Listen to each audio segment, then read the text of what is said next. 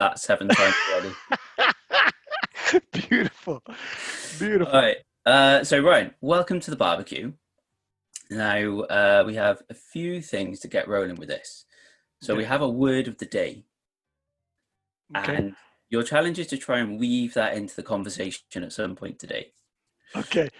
All What's right. this word, man? And I got to know what this word is. Give me like something wild where I'm like, I don't even know what the shit that is, but I'll weave it in there. Well, I think you'll be able to weave this one in. Aficionado. Aficionado. All right. Okay. So a very knowledgeable person or enthusiastic, right? Yeah, yeah. Okay. I got you. I got you. All right. Cool. And the other thing, it's going to be a toughie. In your time commentating, what would be one of the most memorable moments? Now, there's probably going to be like a whole string of things that you can't really pick apart because of different contexts. But I'm sure you get asked this question before, and what pops up? Yeah. Um, so there's takeaways and there's moments. There's like moments where you learn things and you're like, it's like almost a eureka moment that pops off in your head and you're like, oh shit. And then there's other things that are like, there's moments that are single event showdowns that Hmm. that hit you and you're never gonna forget, right? So those I've felt both. I've felt a few in my day. I remember when I first started, it was Texas 2016. And when I showed up, I mean, this was the first year I was commentating, and people didn't know who. I mean, it's so wild to look back, but people at the time, they don't like when it's your first year. Obviously, nobody sees you as that guy who's at the world Yeah. championship.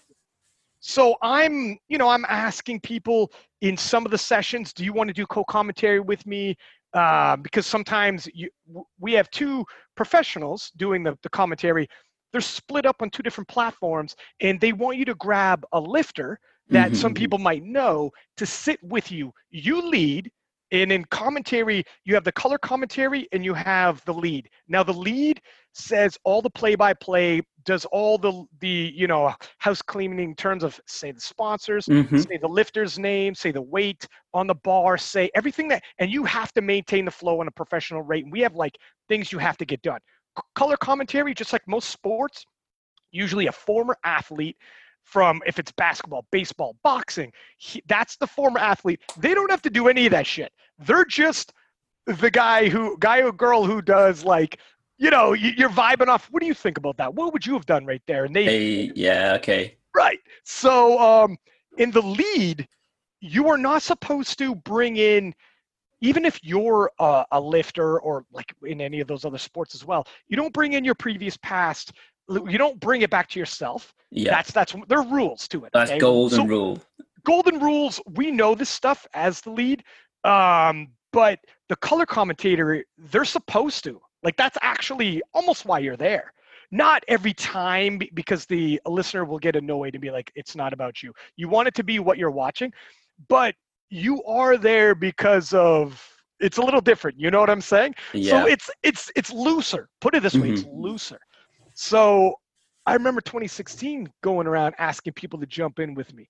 A, some people like didn't know who I was and like, what are you talking about? They don't know who you are, what you're asking. They're nervous. They don't understand what like they're like, fuck man, I don't want to do that. That sounds like, on the Scary. That spot. is It's scary scary. on the spot. And they don't know who you are. They're not comfortable with you necessarily because they don't know who you are, etc. Jump into like now, and when you approach them, they know who you are ahead of time, and they're like, yeah, man, fuck yeah, let's go. They're comfortable with you because they hear you. Either they've heard you on the IPF World Championships year Yeah, after for sure. year, hear you on the podcast, and so they're like little moments, like when you like I'll never forget asking people in 2016 and some of the reactions, not like negative, just like you could tell they're like, fuck man, this Super is shocked. Well, I remember Killeen because it was like an industrial estate on a motorway. yes. It was a military. Actually, it was a military town, I believe. Okay, okay. Yeah, a very big military town in the U.S. Yeah, because so Sabrina and I went over to that one when Sabrina was competing, and the location, we were like, well, this is powerlifting. It could not be further away from any easy locations, airports. Like, oh, yeah, they always like to go in the middle of nowhere. But you're right there with how different now. Like, I think anybody now who has watched like any powerlifting, they'll know who you are. And but I would not like to be one of those people who's like, hey, you wanna come and sit down? Well, so it's weird to think like when you first start out, you you don't ever picture what will things be like in 5 years. You don't. Mm-hmm. You're just like at the time you're like, wow, this is wild. So some of the moments in the first year would have been like when Bill Kazmar on day 2 sat in with me and started doing co-commentating Wow. with me, and I'm like as a kid, I remember him being the world's strongest man. He won it like 3 times. He was a professional wrestler on TV. Like he was like, he was like a guy on TV winning World's Strongest Man. He was like in WW, like whatever, the Yeah. professional wrestling at the time. I think it was WCW, which is no longer now, but at one point was massive. It was bigger than WWE. And like he was just like, as a kid, I grew up in the 80s, right? So as a kid, he was fucking like He was the huge. idol. Dog, he was huge. He was like if you when you're a little boy and you're into big strong pro wrestlers and you're into like World's Strongest Man, and World's Strongest Man in the 80s was massive. It was on TV and shit, like it was massive, right? So you're like, he's like one of those dudes. He was like a larger than life literally figure. And when day 2, they're like, yo, but we got somebody who's gonna sit in as co-commentary with you. I'm like, all right, who is it? And they're like, Bill Kazmar. I was like, holy shit. Hold the phone. Oh, wow. Love it trying to be cool here. And day 2 of that World Championships was day 2 of me, period, commentating ever. I was never a commentator. Like, I talked my way into this, man. How did? I mean, you've done some TV work, but how Dog, did you end up? So I've said this story on the podcast. I'll say it again, though, because not everybody here like has heard the story, right? Yeah, you got to hear like certain episodes to hear it. So I mean, this isn't going to happen again because since then things have changed, right? Mm-hmm. They've tightened up. But you know the saying, like, it's timing is everything. Like, you come in at certain times, you just got to Time and talent, effort. Dog, Like okay. You might have had the timing, but you got the voice. Well, thank you very much. And yeah, right. Like, not anybody, like, it's right. And not only that, so I came in when they needed a push on social media. And when I say they, I mean the IPF was looking for a little bit of a push. And I recognized that they could use a push. And I had gone to school for marketing, and I was starting up King of Lifts and whatnot. Like, I had a bunch of ideas. King of Lifts was I started King of Lifts when I started with the IPF. It was all grassroots. Some of my ideas were like it's easy now to come up with some ideas. It's harder to be first, to try to get in there and be like, this is what I envision. Yeah. It's a different world, right? It's different to be first. So I'm like, here's some of the visions I have, man. If we could like start, I'm a massive Joe Rogan fan. I love this platform for like podcasting. And I loved how some of the things, how he parlayed being a commentator, and you see him on the broadcast, you hear his voice, then he does the podcast, and what you could do with certain platforms, and like, just like he was first in terms of the bigger sense, but just being like, how can we, massive, man, I'm a huge fan too. And I'm like, how could all this happen?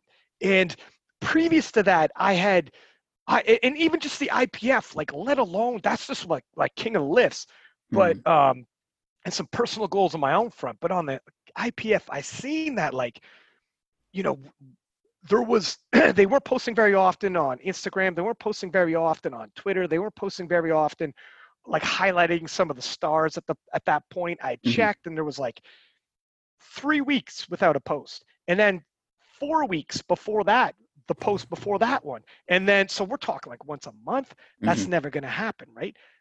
So I had approached with some ideas, like, look, here's some ideas. I went straight to Gaston because I didn't even know who to go to. I'm just like, I'm gonna shoot my shot. Right? Straight in at the top. I'm going. Thing is, I wasn't trying to jump the chain of command. I literally didn't know. you don't know because you're not in it. So Yeah. I just went straight to Gaston, and he's like, and I told him, look, this is what I'm seeing, and this is what some of my Ds are, and this is my background. So my background at the time, I'd done like television, and so I'd done first off like marketing background, Mhm. like went to university for it, so I knew terms of that as well as actual television. But it was on like on a reality TV show and done like a bunch, like Kansas Got Talent, America's Got Talent, Guinness World Record show, and done a bunch of stuff like that as well. So I'd done a lot of media at that point. Was writing for like a boxing magazine, fitness magazine. So I'd done like variety of different shit. I Yeah. lived a weird like I lived a life, man. So by the time I got to him, like, here's what I'm thinking. And then he shot an email introducing me to the IPF media team, and he was like, "This is Ryan Lapidat, and he's going to be joining the team." And I was like, "Holy shit, my man!" He just You're in. totally. He was like, "Here it is. Here's our guy now. Here's he's Okay. getting in." So the door opens, and then as it's happening, so I just hopped on there, and I'm implementing a bunch of my ideas, and we're blowing up the Instagram, and I'm doing a bunch of social media at the time. This is 2016, and the World Championships rolls around in June. So that's early 2016. By the time the World Yeah. Championships rolls around, I'd kickstarted the Instagram like a motherfucker. I was every day I was grinding, and they would gain in like a month. Like, man, our followers going through the roof. They're like, dude, this kid is killing it. So by the time the World Championships rolls around, they're like, we're looking for some commentators, Mhm. and who wants to be in on this? And I just was like, it's all about being at the right place at the right time. But like you said, you have to, if someone says we're going to give you a shot, you better fucking be good. You better like kill it, Right. Yep. or else, because other people have done this and it wasn't the same. Hmm. You can do okay, but Yeah. it's not, that might not be the impact where they're like, we got to have this guy back. And another one is, if you raise your hand, they're like, well, why you? And it's not like, how many people raise their hand. So all the other shit that I'd done previously to show like I'm ready, I've had for Yeah. real TV producers coaching me, real media training, like, because when you're on like a TV show, Yeah. um, you get coached on how to do interviews, on how to do like everything. Like we would do junkets where I sit in a room and press would come in and go for like 8 hours a day, national media press coming in, or go to the top of the building because they want the scenery better. And you're in front of the camera and you're doing like 45-minute interview. Like that was happening at one point in my life. So you're ready. That So that sounds like so draining. That, don't, because you're yourself, but you're not, which yeah, is true. like I often think this with actors, and I think like if you spend the majority of your week pretending to be someone else, no wonder they're all fucking nuts.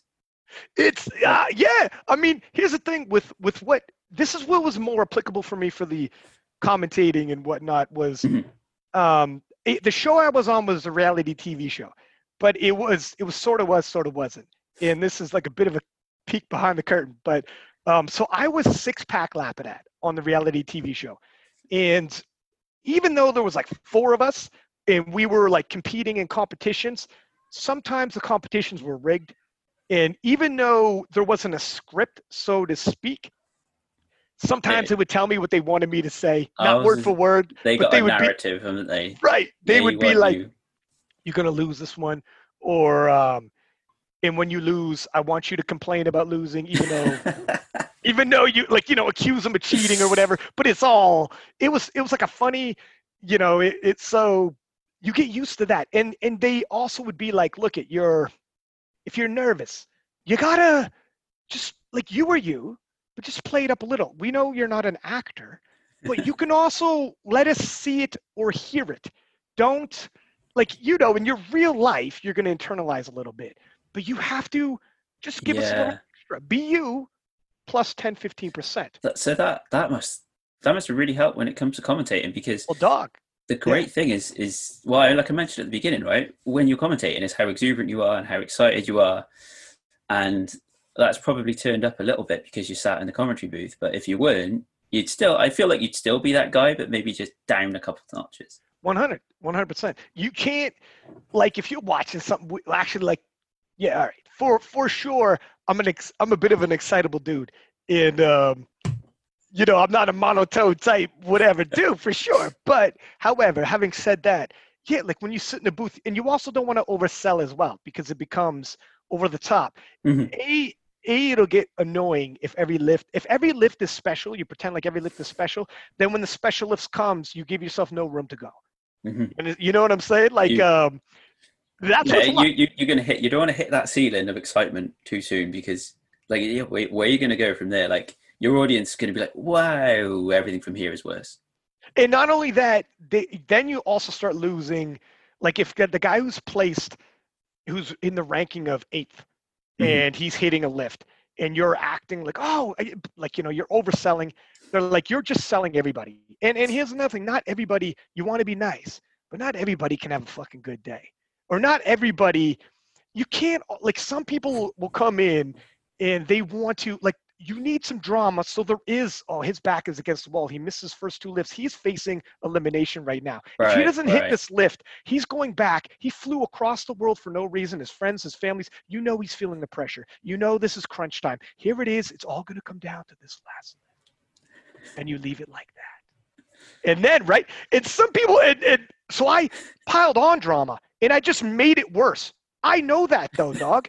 Some people want to be nice and be like, I've had people in the booth and like, yeah, but I'm sure he's gonna hit it. I'm sure, and I'm like, yeah, would you shut the fuck up? I just built this. I'm building the drama, not trying to take. I get it, but I know you try to be nice, but this is what we're trying to do right now. Hey, I feel like we've got the first item for the barbecue here. Oversellers. Somebody's being overselling it. Yeah. Yeah, Like, well, there you go.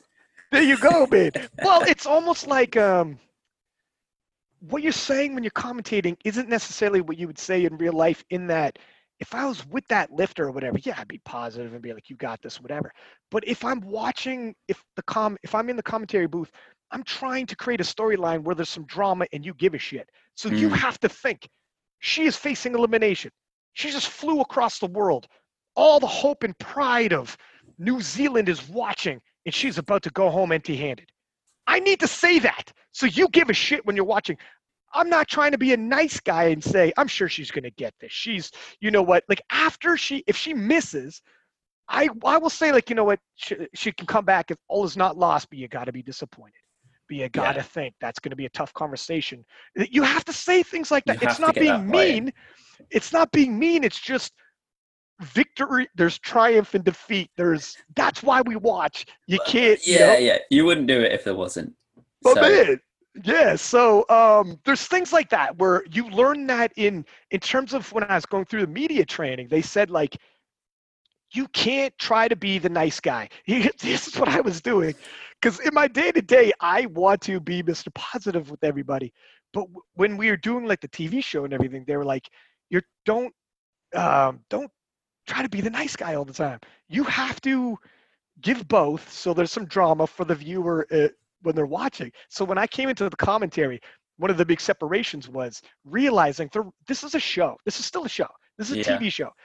So you have to make it like that, where it's like you're watching, you're like, holy fuck, the drama. I seen people fall on their sword. I seen people rise to the occasion. If people don't fall on their sword when the individual rises to the occasion, it doesn't mean as much, does it? If everyone Hmm. always wins, Hmm. if everything was always great, well then, no, you need to watch people swing, miss, and fall on their face. So that when the guy or girl swings and hits it out the park, it means more.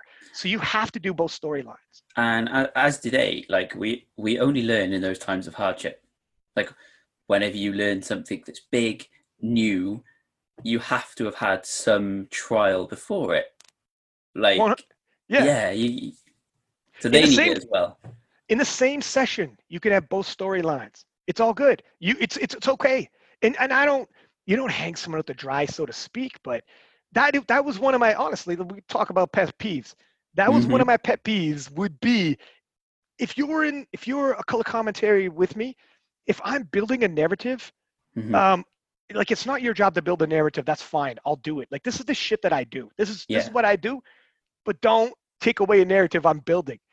because this is what I do, like on King of Lifts as well on social media. Everyone knows I build storylines, showdowns. Oh, you love drama. I don't necessarily just love drama to cause drama, but I know how to build narratives. And if I'm building one live on the air, don't try to be, yeah, but I'm sure she's gonna, yeah, but it's like, just relax, man. Let it marinate with the public.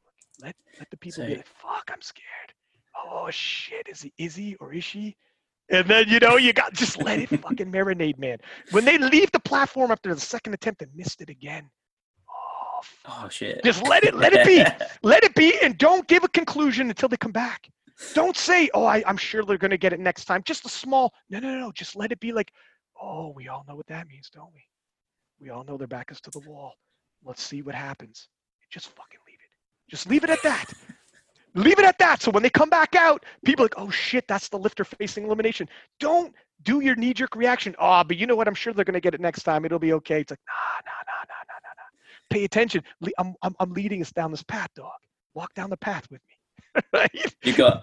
You've got little persuasion to try and get me to burn that item, because listening, right, and the more I listen to the commentary at the big competitions, they're like, it makes it so much better. And watching it if you have to watch it in silence, it's okay. You still get the kind of gist of what's happening if you know what's. But what I think is really good about the commentary is it draws in the people who don't give a shit currently about strength sports. And by creating that like story, that drama, that's what brings in the people who don't powerlift or who don't strength training, and then they get it more. So yeah, you can put that one on a bit of paper. You can like free throw it, like it's going on. It's we'll put it this way. I can make you give a shit about the guy who's coming in 8th, but I just need to watch, pay attention, and build the storyline. So that guy who's about to bomb, or that girl, she's in 8th place. When he or she comes out for their 3rd squat, and I just built like I just built, and now everyone's watching on the stream like, holy fuck, are they gonna? Because why do you care? They're coming in 8th because they're facing elimination.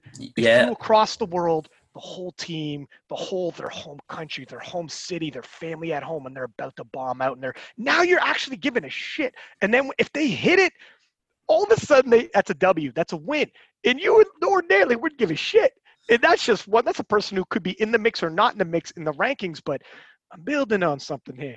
Let me see what happens. When you see those people who missed their first 2 squats, and it doesn't matter, like you say, it doesn't matter if they're going to podium or not. When you see somebody hit that 3rd squat to stay in the competition, it doesn't matter who they are. Like that really builds some excitement. So Dog, you gotta crank that. Yeah, I remember Anna from I think she was 57 kilo or 42 kilo 52 kilo or 57 kilo from Brazil.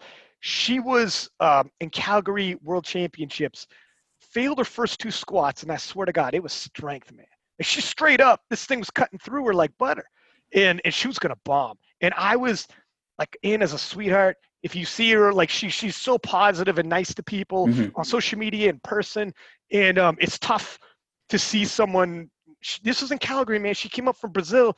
That's not a short flight, my friend. It's like, this is, and it was squats, meaning she didn't get a single lift in yet and was facing elimination. And you still have to build. You still have to not be Mr. Positive. You have to be like, that's tough. You have to lay it on, and it is what it is. And then, but what you have to understand is, I am building you for either a fucking heroic moment, or you're gonna swing and miss, and it's okay. That's sport, and you just gotta take it. And I'm calling it the way it is. I'm just not. It is what it is. It's on you. I built it. She came out for her 3rd, and she wasn't gonna like take medals or whatnot, but she her scrap on her 3rd squat, my friend.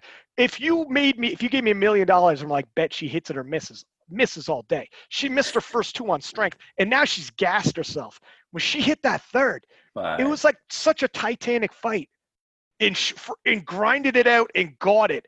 And when she went up to the bar on the 3rd, the tension was like, she was like grabbing the bar and yelling at it, like, come on. She knew, like, this is everything. This is everything. This is the end right now. Oh, And she I love grabbed watching those fights. Oh, it was amazing. And then afterwards, it was like, oh, she gets it. Like then the excitement's real. Then I could Mhm. be like, I could give that plus 10, 15%. Be like, oh, she gets it.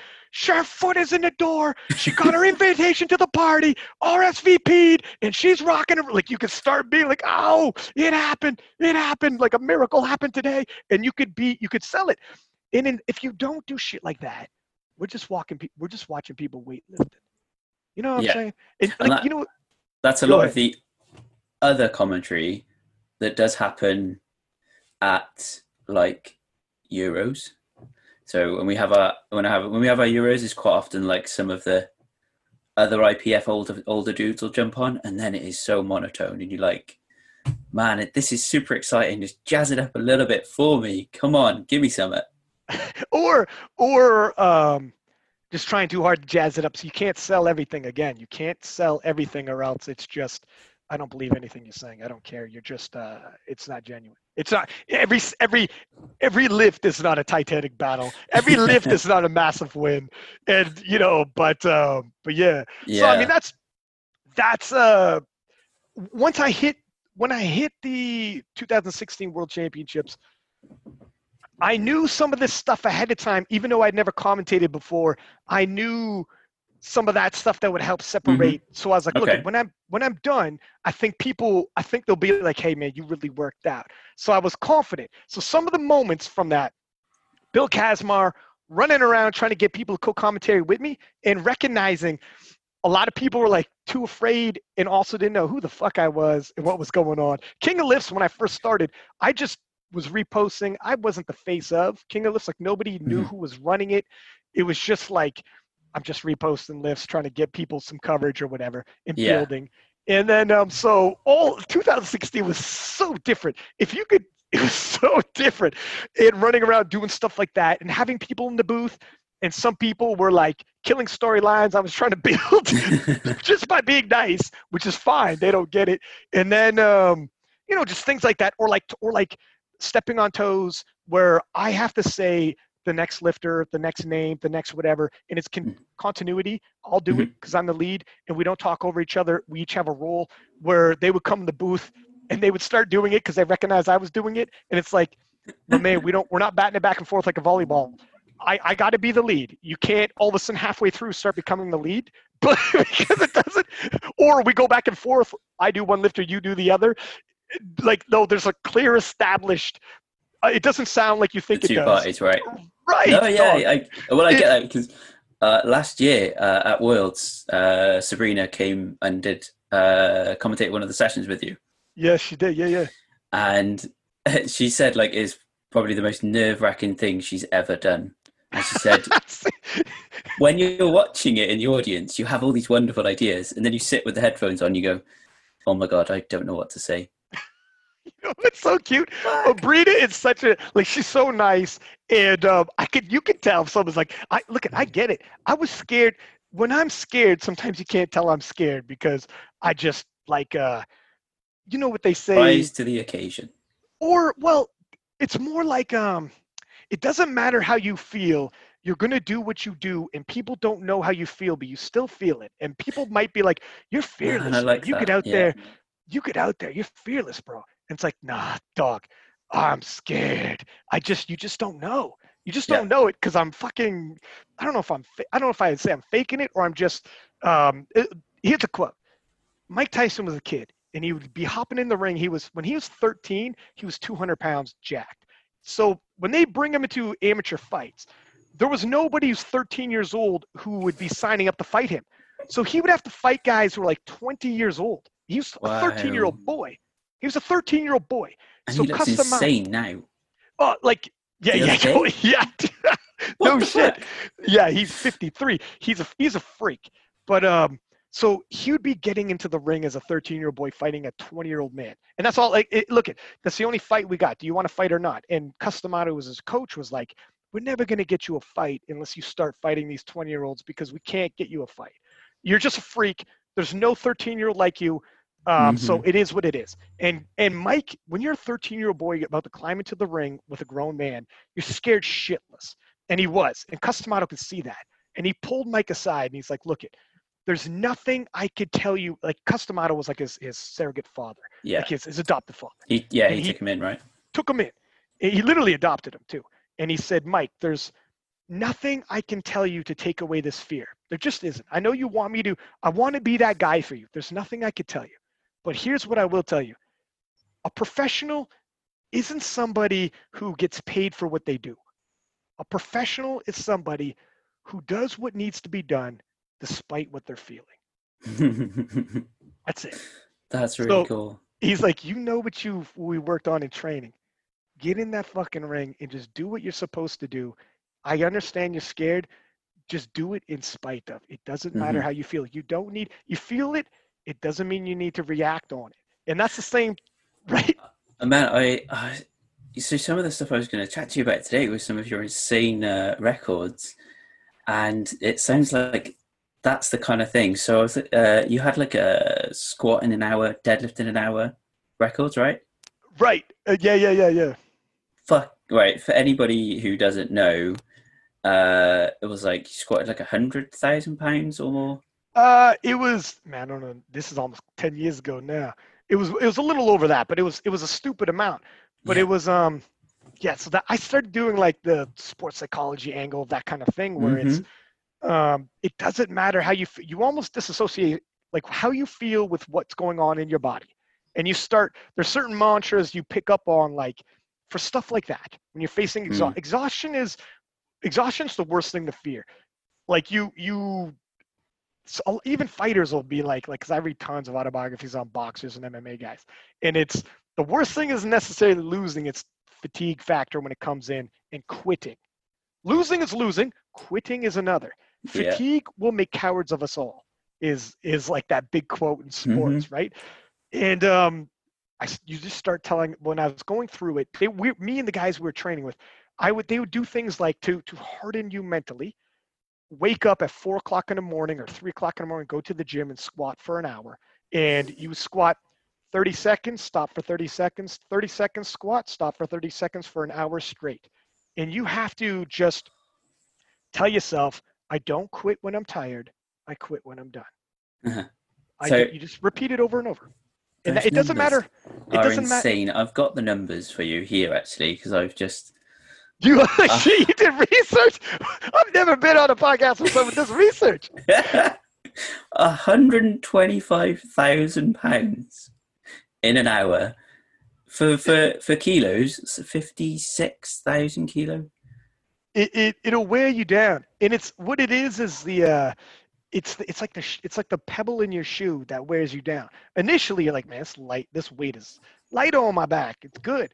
But then the amount of reps you have to do to get there, it seems to last forever. And your legs are dying and you're all like things are shutting off.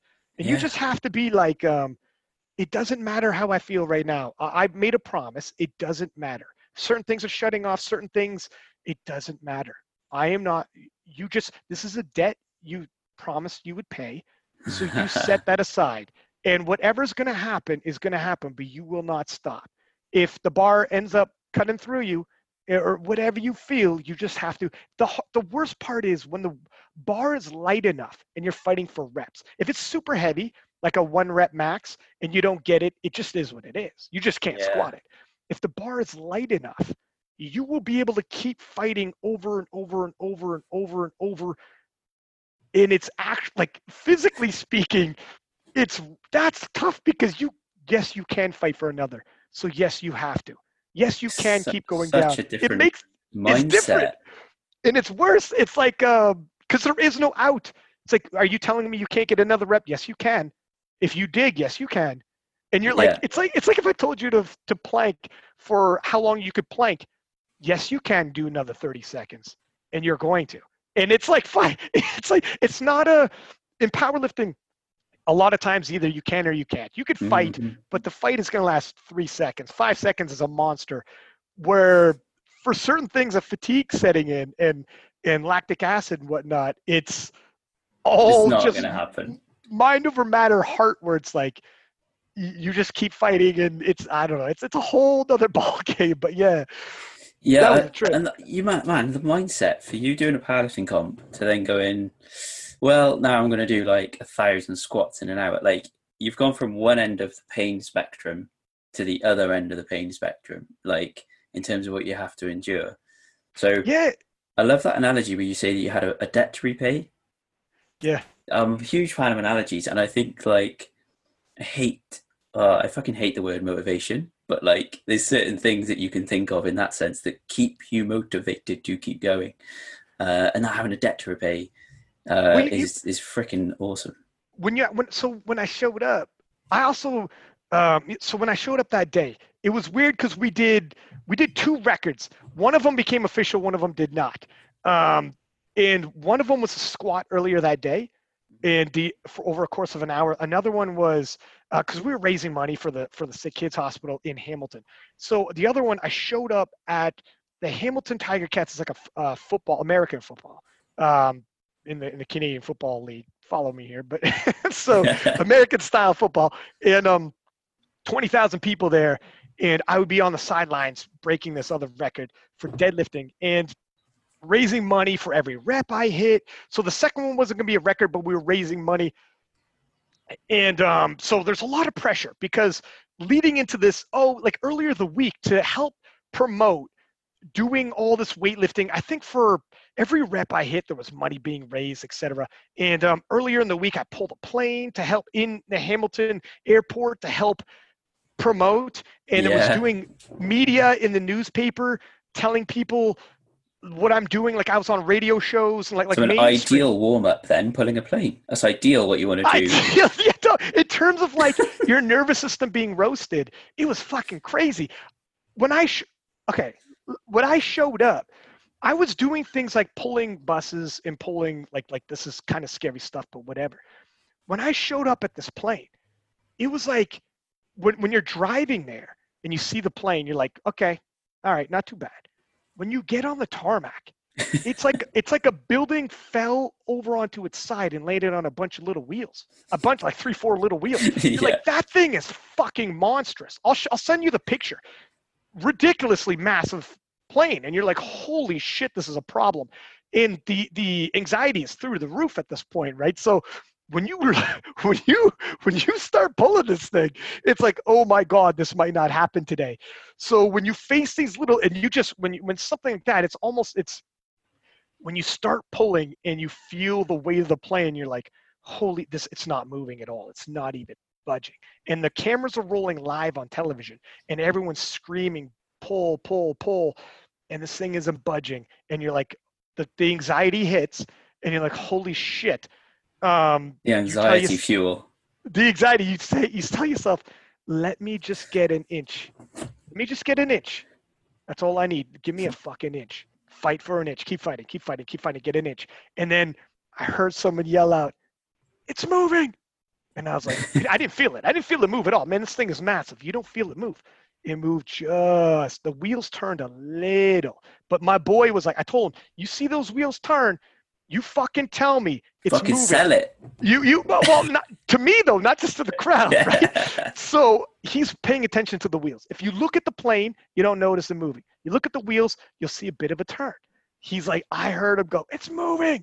And then I was like, the adrenaline hit more, and I'm fighting, and it moved a little more, a little more. So inch, an inch, an inch, an inch. Now we got a little momentum. Now the momentum going. Now this thing is moving a little easier because we broke inertia, and momentum's going. Eventually, you drag this thing across the finish line. We had a finish line mapped out. And I'm like, get this fucking harness off me. I don't want nobody to see it, but I'm ducking behind things. Your nervous system is fried. You're puking. It's terrible, man. I'm It's not sure you could have chosen a worse activity to do. but no, it's the whole thing. So when it happened afterwards, and I'm like dead dog tired, I asked my boy, I'm like, holy shit, that was tough because I couldn't get this thing to move. Like I fell down like 3 times. This thing was hell. And he's like, I'm gonna tell you straight up. He's like, that tire wasn't moving when I said that. He goes, I could see it on your face. I could see it on your face. You were like, you were there. Like you were like, That this thing isn't moving, and you were hurt. that's Yeah, the power, right? That's the power of our mind. I told you what you needed to hear. And I was right. Hope is a weird thing. Hope is a weird thing. So I messed up. Later on, I have those 2 records. The first record happened in Guelph, an hour of squatting in however many like reps and then the overall weight in your dead dog diet. And Hmm. afterwards, like you're going, you tell yourself in terms of like the debt repaying whatnot, when you're in hell and you're going through it, you tell yourself like, I I knew this was coming. I promised myself what did you promise yourself? This is the internal dialogue. I would pay this debt. I would pay this debt. And when the fight comes, you're like, you're here. You're in hell right now. But tomorrow, it's going to be past. It's going to be gone. So you just get through it. It will be over. It will be over. You're in hell. Keep going. It will be over. But you don't stop yourself. You let your body fall to pieces before it stops. It's a You don't stop. what a Let gravity transition. stop you. So when we did the squatting in Guelph and the media was there, whatever, we did some interviews. And then we drove to Hamilton, which is like 45 minutes away, which is outside of Toronto, and 20,000 people. And I was so fucked up from the squatting. I'm like, man, there's no way this is going to happen. And then they were like, I'm done. I would have pulled the plug. I was telling everybody around me on my team, we had like a team of people supporting me. And I'm like, if I knew what I would feel like right now after pulling a plane, doing that squatting, and then showing up, and I had done all this media, like mainstream media, saying what I Yeah. was doing. They put me on the tickets, 20,000 people there. They put me on the fucking tickets, 6 pack Wow. Clapperette. I'm like, I would have pulled out, man. I would have been like, I'm good. Instead, I'm like, I'm stuck in a moment, and this shit has to happen now. And they brought me into the middle of the field, of the football field, with 20,000 people in the audience, gave the microphone to me, and they said, be confident. And I was like, I'm not feeling the way I'm talking. And I'm like, I'm going to do this, and this is why I'm going to do this for all the kids. I like, you're fighting the fight, You held and off them feelings, right? And you you're just you're okay. you're just like, you're talking big, and you're like, I said some shit like, not everybody's got a plane in their life, but no, not everybody pulls planes, but everybody's got a plane in their life. So keep fighting for those inches. And you, like, when you go to hospitals for sick kids, and I was going to cancer camp for kids, seeing kids 6, 7 fighting, Hmm. cancer, and like some of it's terminal, some of it's not, some of it's whatever. And you tell these kids, like, if a man can do what I'm doing and pull planes and flip cars, like, who's to say what's possible? I know you Hmm. face what you're facing, but nobody would believe I can do what I just did. Who's to say what you can do? For a bit of reference as well, like you're not a big guy to be pulling planes and Not big. buses. I Like, was bigger at the time, but not huge. Like, I'm not, so it means something to these kids. It means, like, if you're 6 years old, and so the speech I gave these kids was, when I was a kid, I was like obsessed with comic books, and I wanted to like grow up, have super strength, and use my strength to help people, like the guys in comic books and shit like that. hmm, Like, like kid stuff, yeah, right? that's why we all start lifting, I think. Maybe.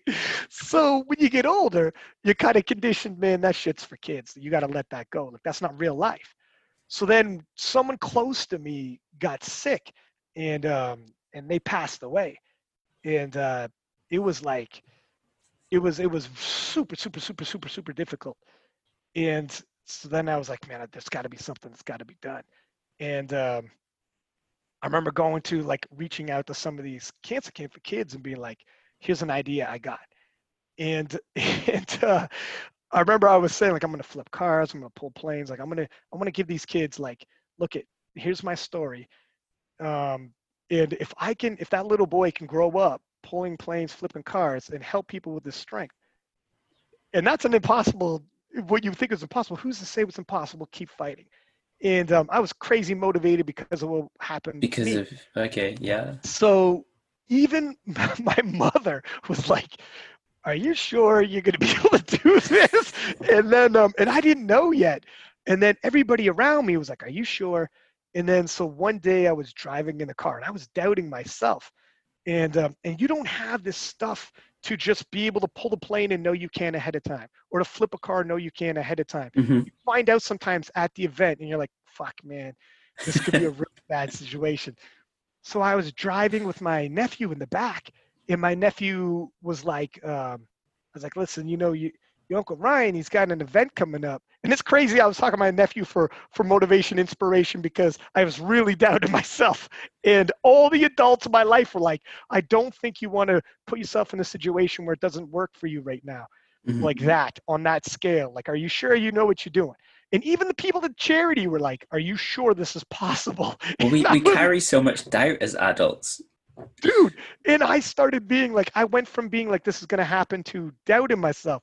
So I'm telling my nephew in the back seat, and I'm like, so I'm going to pull this plane and I'm going to flip this car, and I'm going to help kids who are facing some scary stuff.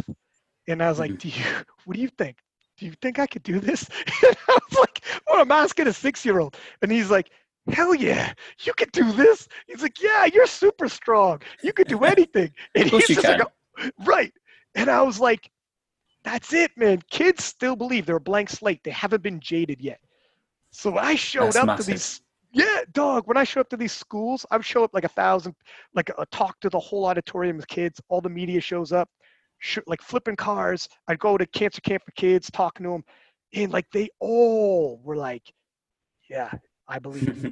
100%. I'm in there. I believe it. And then, fuck, man, it was crazy. This ended up being a national news story. So people on the other side of Canada, and Canada is not a small country, were like reading in the newspaper, were like, dude, what the fuck are you doing back home? you, what is going on? That's you're on so like, cool. you're on, and so that was blowing up. So then, yeah, I was on a huge kick of just mentally pushing. Hugely motivated at that stage. And more like I got into like motivating and inspiring other people. That was like the biggest driver. Is like, if I do this, that means you could do that.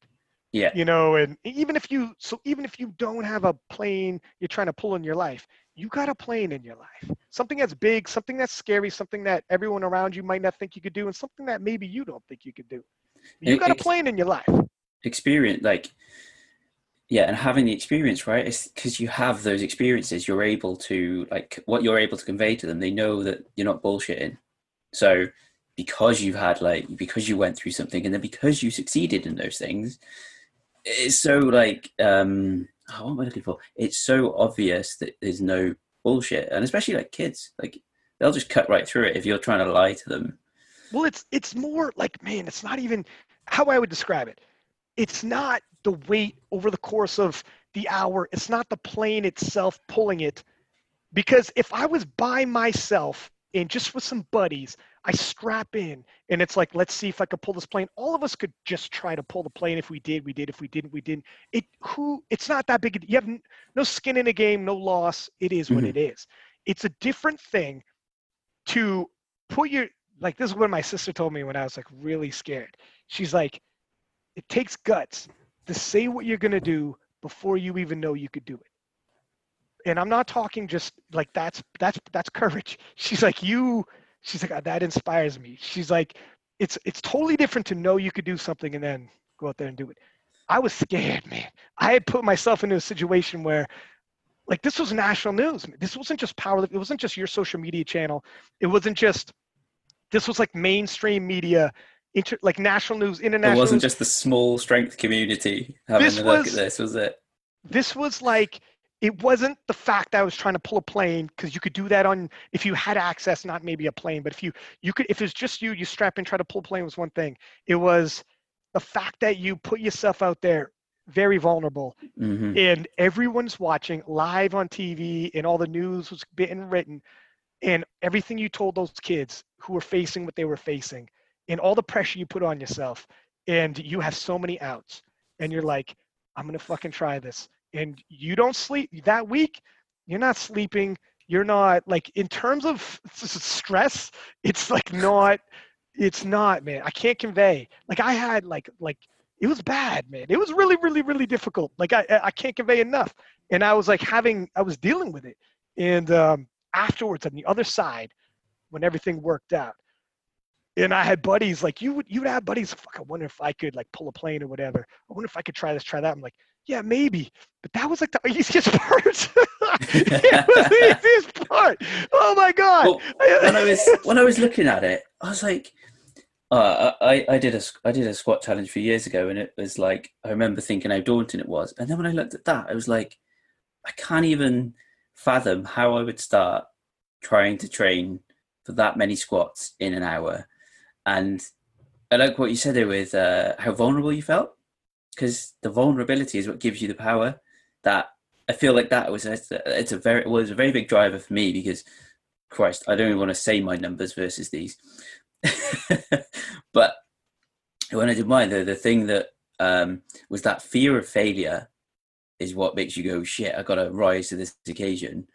And like the experiences you've had now because of that. I was reading, it got to a point where I was reading tons about sports psychology where this one guy, so you're no longer like a strength athlete when you're doing something like that. You're an endurance athlete. And that's something that we all got to wrap our heads around. It's no longer a strength athlete. It becomes a fatigue factor in fighting fatigue. So I was reading a lot of endurance athletes, how they would deal with it. And this one dude who was an ultra marathon runner, he was talking about week 2 of the ultra marathon. Now, ultra marathon, every day you run a marathon for like 4 weeks straight, every day. A marathon every day for 4 weeks. You think of how many days. So we said, brutal. And he said, it becomes a mind game, no longer with your body. It becomes just overcoming fatigue. He's like, week 2, I started urinating blood. And the body is like, there's something wrong. This is what's happening to us. And you start telling yourself, anxiety hits, and you're like, if this is week 2, what is week 3 going to be? If you're urinating blood on week 2. And and then I think week 3, he sprained an ankle. So now he's urinating blood and he sprained an ankle. My friend, He's still got a week to go. Another week of marathons every day. So you start telling yourself, if this is week 3, what is week 4? And then by the time he crossed the finish line, when he was in week 4, he was no longer urinating blood. And when they checked out his ankle after the race, it had already healed. And this is what he told himself is this is something you take away from life. Okay. This is why I do certain things like I was doing at the time, because there's takeaways. Yeah. It doesn't always get worse. Sometimes, despite you not injecting anything to make it better, it will turn around and get better. Now listen to me. In life in general, dog, listen to me. It doesn't always get worse. Just fucking keep your chin down. Keep going. Sometimes, for no other reason, no reason you wrap your hand, it just it'll work out. So I always like with these shows, right? I like to take a little snippet, and I'm like, okay, there's something people can take away. I think we're already at about 5 of those. That's a show record. When I showed up to the football game and there's 20,000 people, they gave me the microphone.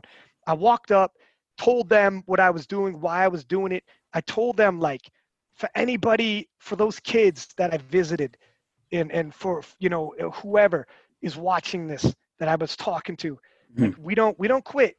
We keep fighting. When you're pulling the plane, everyone isn't pulling a plane, but you got a plane in your life. Fight for another inch. Fight for one more inch. And then after that, fight for one more inch. And then after that, when those inches add up, you will cross that finish line. Those small victories will add up. You will cross that finish line. Just keep fighting for those inches. Then I gave the microphone to the guy, and I walked back to my team. And the head dude, Otis, who's actually one of the guys on the Canadian powerlifting team who does like the, RMT work, and he's a chiropractor, whatever. He was like, that was a fucking good speech, man. I was like, thank you. And he's like, take a seat. He started working on my legs, and he's like, quick question. You bow-legged, right? I'm like, what? He's like, nah, like you bow-legged. When you walk, you always a little bow-legged. And I'm like, nah, man, I'm not bow-legged. What are you talking about? He goes, yeah, never mind. And I was like, yeah, what? That was weird.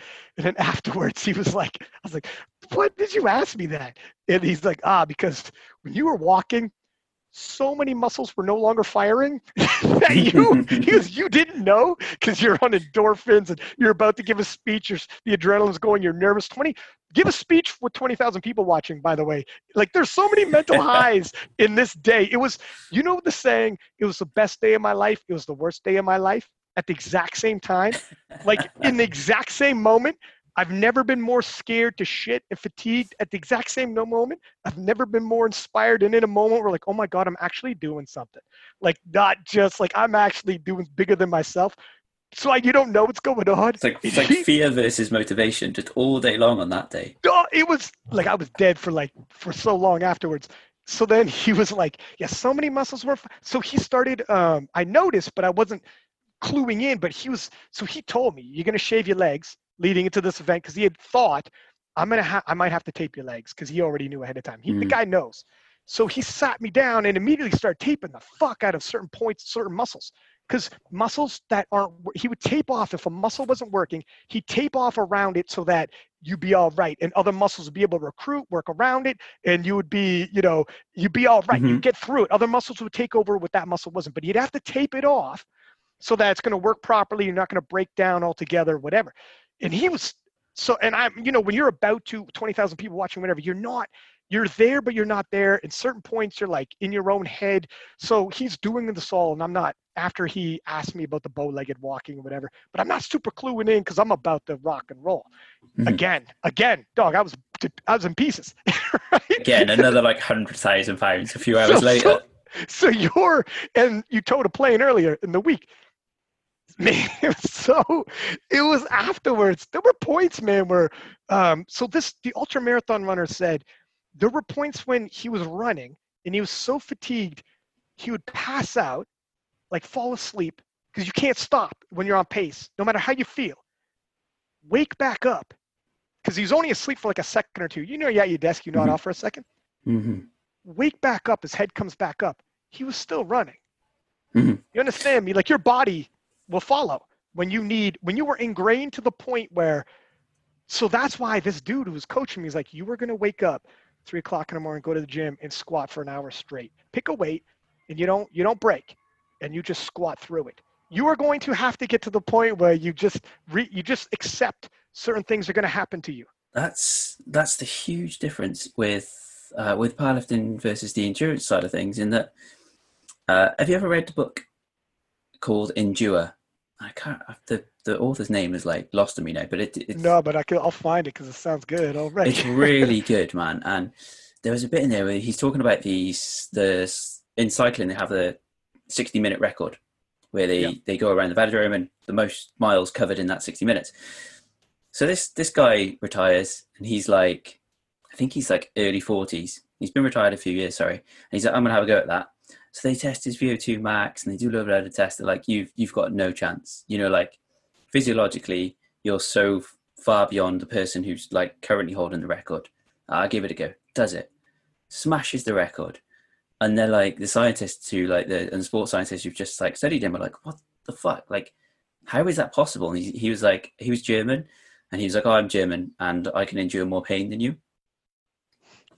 That was his reasoning, which was beautiful, because then like, that for me is the difference between the powerlifting and your endurance. In powerlifting, you do have to endure pain, but there is a limit, and you can hit that limit so quickly. But with that endurance training, like, man, you've got to keep on pushing through that pain, and you, like you say with the squats, you can just keep on going. This is it.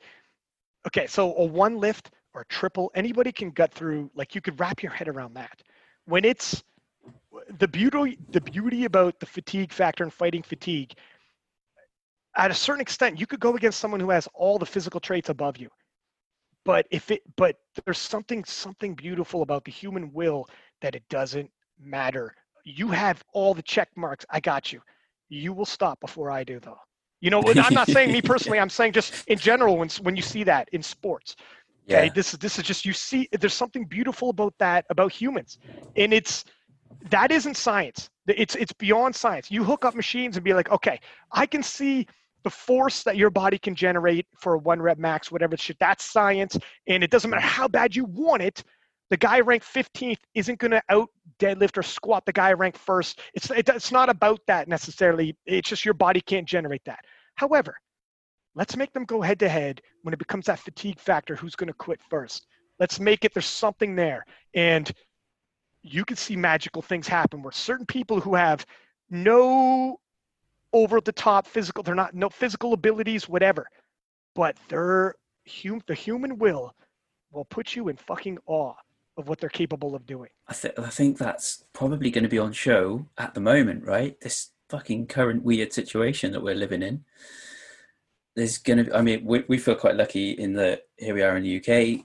Quarantine for us, not a problem. Or, you know, for me specifically, right? But like, there's some people who are going to be in such dire situations right now. And it's their will and their desire to overcome things that's going to get them through it.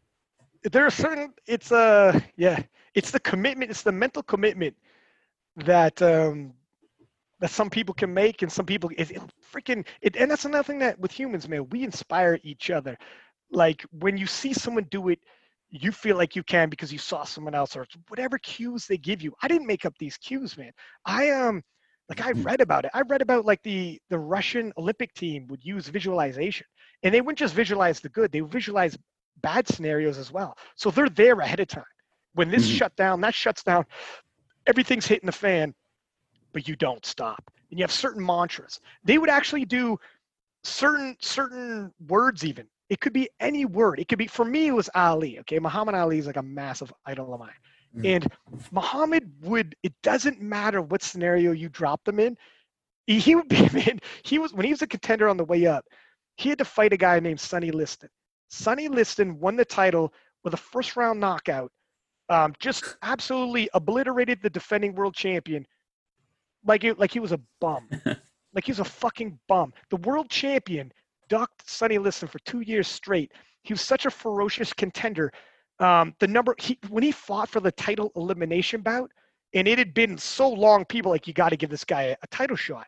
And Floyd Patterson was the champion, and he was like, man, I ain't fighting Sonny Liston though. And eventually the pressure was high, super high, and by the public, and they're like, the winner of this fight gets a title shot. That's that. So Sonny Liston fought the other top contender. Yeah. Sonny Liston walked out there, one jab, knocked out all of his teeth and KO'd him in 30 seconds.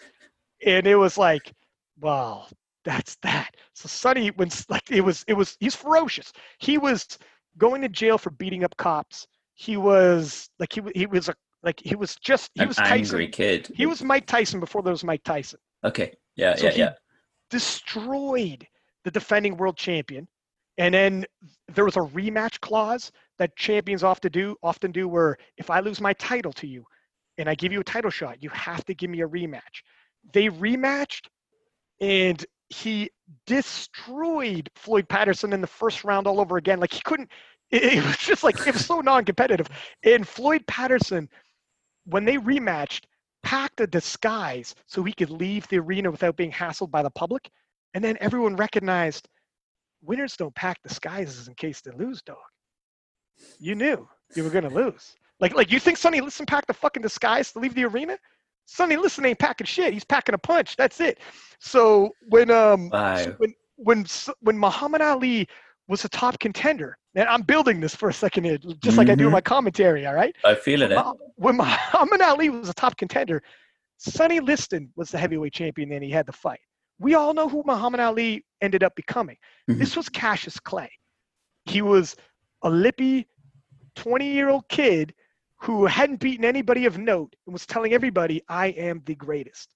And Sonny Liston, in and out of prison, ex-con, you ain't fooling nobody, knock your teeth out with a jab, knock out the world champion in the first round, was the world champion. When Muhammad Ali signed to fight him, he was a 6-1 underdog. Okay, I mean, if they fought seven times, Sonny's winning 6 of these. You understand what I'm saying? Like this, odds were really bad. Everybody was afraid of Sonny Liston. Everybody was afraid. When they got in there, Muhammad would literally get in Sonny's face and be like, I am the greatest. I will make you quit. I will he was like just so, courageous and brave. And everyone's like his handlers were like, Sonny's like, I'm going to knock out your teeth. I'm going to close your eyes. I'm going to fucking concuss you. He's like, you are going to keep running your mouth. And Sonny does that though. And Ali was like, usually people would be afraid. You pack in a disguise. You're like telling your corner, throw in the towel if things get bad. When Sonny's like talking like that. And Ali, like he had courage that he hadn't earned yet. He hadn't beaten anybody even close to Sonny Liston. And he was a kid. They called him the Louisville Lip because he was so lippy. And this was Muhammad at the time. He's still Cassius Clay. And when you see the press conferences now, if you know everything that was happening at the time, and you see him right up in Sonny's face, being like saying like, I am the greatest, like I will meet you Sonny's like, I'll see what happens. You see me, what happens in the ring. Such and Sonny, a and different Ali's perspective, man. Ali's like, I'll meet you halfway. He's like, I'll see you in the ring. He's like, I'll meet you halfway. And he's like, he's not giving an inch. He walked in there. Ali made Sonny Liston quit in between rounds, just like he said. He's like, you're gonna quit. You'll quit on me. And that's when you start realizing Sonny was bigger, stronger, meaner, everything. But Ali was just like, put it on the table. You'll stop. You'll quit before I do. You will stop. Yes, you will. And Sonny's like, man, you're crazy. And Ali's like, yeah, I am. But I know these promises I made myself. So when you see shit like that, that's the gift that humans got. We're like, you hear these stories, you watch people do it, and you walk away with like inspired. I fucking love that dog. I read so many autobiographies and things. That's why I started doing what I was doing, going to Kids Camp for Kids and everything, being like, let me see what happens. Get back a little bit. But you can't do that. Put your stamp. You can't do that without putting yourself in possibly without putting yourself out there. Yeah. So, it was crazy. How coming back to like normal day, how's quarantine life for you? Are you in quarantine right now? I'm in quarantine, dog. And I say quarantine, lockdown. Lockdown, quarantine, whatever the hell is going on. I'm a super, super social dude. I don't like being around people, not seeing people, not talking to people. I'm glad for podcasts and whatnot, social media. Mm-hmm. But it's hard, man. It's hard not being able to talk to people. And some people like it. Some people are like, yeah, I get a lot of things done around the house, and I'm pretty introspective anyways. But for me, it's a lot more difficult. So I could work out from home and whatnot, but I'm like trying to go on walks with people, like my friends, walk and talks and stuff like that. And it is such a strange time. There's a lot of people who are like, oh, before this, they'd be like, well, I hate people. And you're like, you might have said a blanket statement of that then. How are you feeling now? We're all social creatures, and it is really hard. I don't understand when people say shit like that. I hate people, and I met somebody. I've met somebody who had like they're German, but they had that tattooed. Like they're not me. They almost wear it like a badge of honor. I hate people. I'm not this, that, or whatever. And they had a tattoo, and they're like, that's what that means. I swear to God, the tattoo said, I hate people. And I'm like, what the fuck are you talking about? How miserable a person are you if you hate people? How do you get through your day? You can't. They hate themselves. Yeah, that's it. That's really well said, dude. It's true though. How the fuck do you hate? Like if you hate people, that's something internal you got to deal with because it's not people. What do you do? How do you live like that? With that, right? When people do say it, because like I think we can all fall prey to saying blanket statements. Like I 100% would do it all the time. But you just keep reinforcing the same pattern, whether we do a positive or a negative pattern. But if you keep telling yourself that same story, you fucking get it tattooed on your arm. That story is stuck. You've identified. Well, that's just not to keep going back to Ali, but that's exactly what he was saying. Is when I was saying I am the greatest before I beat everyone I beat. He's like, I was saying it before I even knew I was, but I just kept saying it over and over and over until I started believing it. Here's the thing. It works both ways, my friend. If you grow up, and some people, it's not necessarily, when people grow up in maybe an abusive household and you get told you ain't shit, you're never going to be shit. Or the neighborhood you come up in, nobody ever grows up to be shit. This is the level that people in this neighborhood grew up in. Your parents can be supportive, but you look around your environment. That's where systematic conditioning, whether it's in the household alone or whether it's in the neighborhood or whatever, you just start believing this is you. So wrap it around your head, and that's as far as you're going to go. And it's true. Be very mindful of what you tell yourself. Be mindful of the affirmations you make. Yeah, so important. Positive and real. Positive and negative. So when you tell yourself, and we all do it, it's natural. Hey, look, I say this. I am far from perfect. I have days where I'm like, fuck, I'm an idiot. I messed up. Like I make mistakes, and I'm like, damn it, that was stupid. I let people. I hate letting people down is the big one, and I let people down. I let this guy down, let this girl down. Like, I'll beat myself up a little bit, but I catch myself, and I'm like, be easy though, be easy, because you're going to, if you go on too long like that, you're going to convince yourself like you're an idiot. Yeah, man. You're not It's so worthy. easily done. Oh man, it's tough. Be careful how you talk to yourself. I had Jenny Milliken on the podcast, and she was like, if I made you wear a cape and everything you told yourself in private, that when you're saying things to yourself, when you make a mistake and you don't forgive yourself, or like I'm not worthy of this or that or whatever. If I made you take everything you said about yourself and I made you wear it out in public, would you be ashamed? Would you be embarrassed? If people saw what you said about yourself. Okay, that's a You would, good spin. you think about that. If you say like, man, I'm ugly, I'm not as good looking as I'm not, or I'm not, all the shit you say you're not. And then I made you actually wear that out in public and everyone saw how you talked about yourself. That embarrass you? Would you be like, shit? Like people would be like, what the fuck? You say that about yourself? And everyone's got moments, like not every day, but you got moments where you beat up on yourself because you fucked up. We get it so much in powerlifting, where someone has a bad session and then they have a bad day, which leads to the following bad day, and you're like, you had a bad session, that's cool, and then you made yourself feel loads worse because you're like, I'm weak, I'm shit, and you're like, chill, you had a bad session, like move on, and you just perpetuate. You perpetuate that bad side. Well, it's Joe Rogan had a really good comment I shared on my personal account where he's like, you can look back and at all the mistakes you made and be like, fuck man, look at all these mistakes I made. Like I made so many mistakes. Like I'm a very flawed human being. He's like, you made those mistakes, but that's not you. That was you. You now are the accumulation of those experiences. And now like how much have you grown since then because of those mistakes. You now are not that person. So let it go. You now know these mistakes and have grown from it. So don't stop looking back being like, look, when I did that, when I did this, all these mistakes I made, but that's not you anymore. That's the beauty of experience. You have to accept yourself for who you are today. You are not you yesterday. And hopefully you're a better human. You. Yeah. But what the saying, this is Muhammad, but bear with me. He said, the man or woman at 50 who sees the world the same as they did when they were 20 has wasted 30 years. He has wasted 30 years. Don't waste a day. That is very profound. Yeah, well, it's true. It's like, stop beating yourself up. That's so true. Yeah. So... we're going off on tangents, my man. Man, I could get real deep all day long.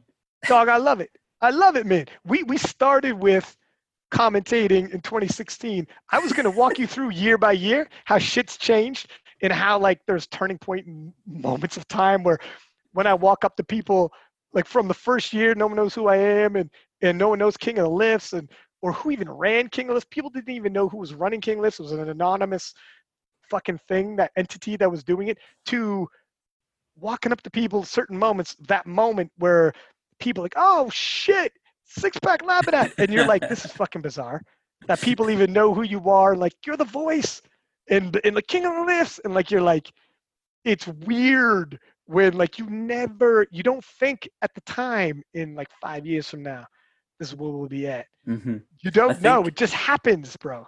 I think that was how I first spotted you at Worlds, where I heard the voice and I was like, I know that voice.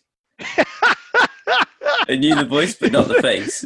Yeah, it's the voice of powerlifting as we coined it. But yeah, and you know what's funny? So I remember too when Sabrina was going to do the co-hosting, co-commentary, sorry, and the team said you're going to have a co-commentary. We got you lined up with somebody because when the commentators we have like the professionals that are on the media team, when it's the open, we're together, and we not anymore do we really have any co-hosts or co-commentary, color commentary, just because sometimes they want to tighten it up. and you're sure of who you have when they do this, especially if we're going on the Olympic channel. So like we're just going to keep the two dudes that we know are what it is, right? The package. And they split us up on two different platforms. We're doing the juniors and whatever the hell. They try to get us color commentators because exactly what I'm saying. One person isn't as good. Two people you can bounce back and forth. So when I sat in, and sometimes I grab the person, sometimes like I couldn't get nobody, and they're like, "We got you somebody." So they got Sabrina, and I still remember, dude. Like obviously Sabrina, but she's like shy, wearing her glasses, like, Yeah. "Hi, I'm Sabrina." I shook her hand, and it's like a little nervous handshake. I'm like, "Oh," like it was adorable, but you could tell, like I know I was so nervous myself. I just faked it, but I was nervous, and I remember telling her, "Listen to me. You don't have any pressure on you.